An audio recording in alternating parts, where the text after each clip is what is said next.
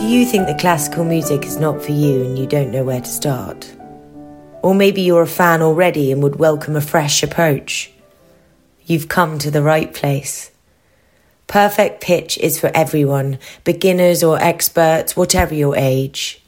Lend Nick Healy-Hutchinson your ears for his weekly dose of classical music that will enrich your life. On one of the hottest and sunniest days in the summer before last, we laid to rest a dear friend who had declined very rapidly after being diagnosed with motor neuron disease in a small graveyard in Wittersham. One of the oddly beneficial side effects of COVID is that we were forced to hold the service at the graveside. Obviously, we were abiding by the regulations in force at the time, but it did mean that we were not looking at each other's backs, as we would have been if the service had been held in the church. We were instead gathered responsibly in a sort of circle. No director of any film could have choreographed a more beautiful scene in a remote spot with the sun beaming down with just enough tree cover. Jono and I shared a great love of Brahms, and bar humbug to those who took an opposite view. I've mentioned in the past how music of any kind can, and does, take us back to places, events, or people. Since discovering our mutual love of his symphonies, I've never been able to listen to Brahms without thinking of Jono, an association which will now be entrenched indelibly. If it weren't for the fact that I've already played an excerpt from the Brahms' Requiem, I would be doing that now. But we spent many hours discussing and listening to his symphonies, so it's a good opportunity to listen to the second movement of his first symphony. The symphony took some 21 years from its first sketches to its first performance in 1876. Brahms was constantly rehashing it and felt intimidated that he was never going to come up to the standards of Beethoven. After a brief introduction on the strings, the main melody of the movement is introduced by the oboe, which is then picked up towards the end by a solo violin. It's not the only time Brahms did this, he also did it in the slow movement of his violin concerto. So here is the second movement of his Symphony No. 1, the Andante Sostenuto, played by the NDR Symphony Orchestra of Hamburg, conducted by Günter Wand. I'll be thinking of Jono, but I suspect its impact will resonate with many of you who have lost close ones, whether recently or long ago.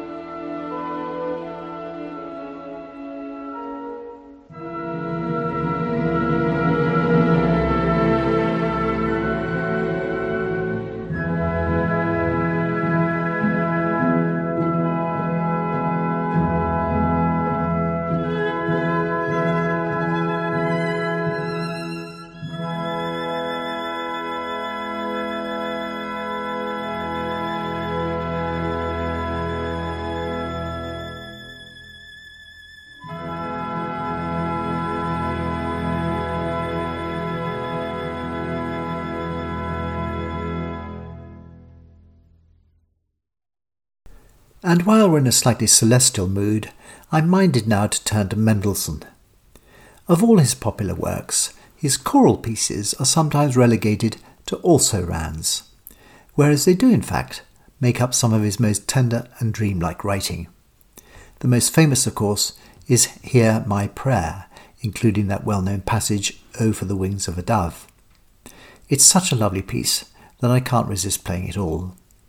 Tom Norrington is the soloist in the first part and Adam Berman in the second. Of all the performances I've heard, this is the most assured in its lack of nerves and breath control.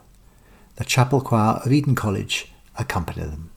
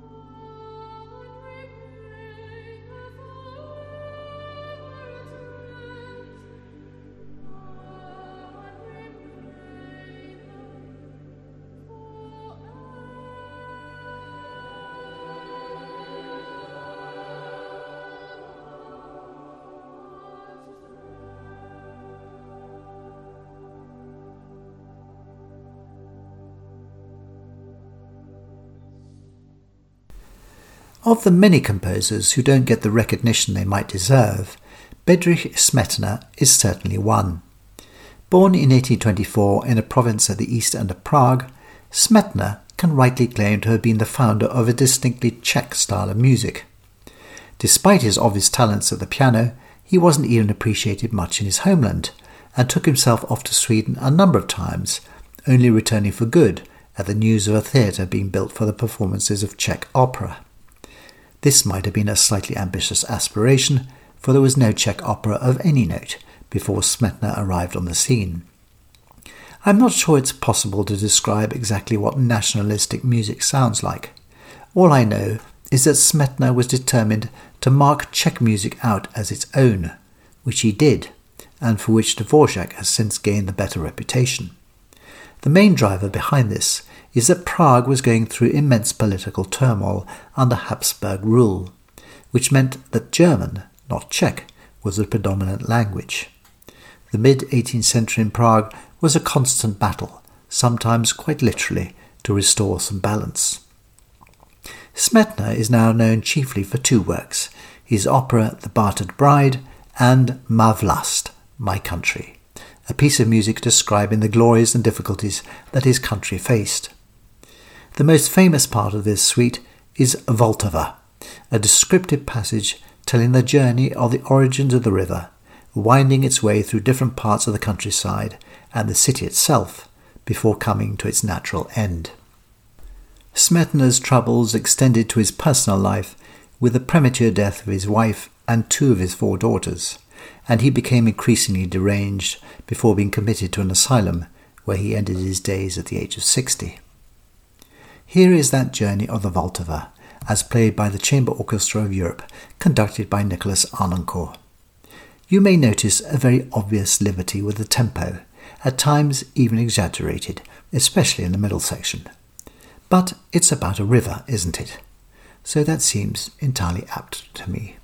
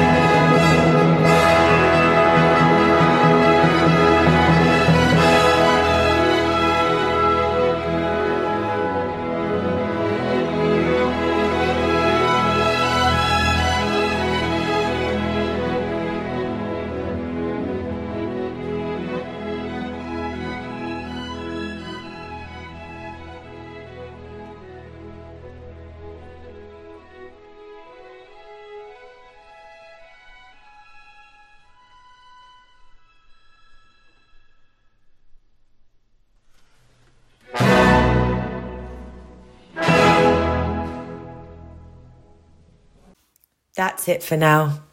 Thank you for listening to Perfect Pitch with Nick Healy-Hutchinson. He'll be back again next week with some more treasures for you, so please do join him then. And you can subscribe to this podcast by clicking on the link below.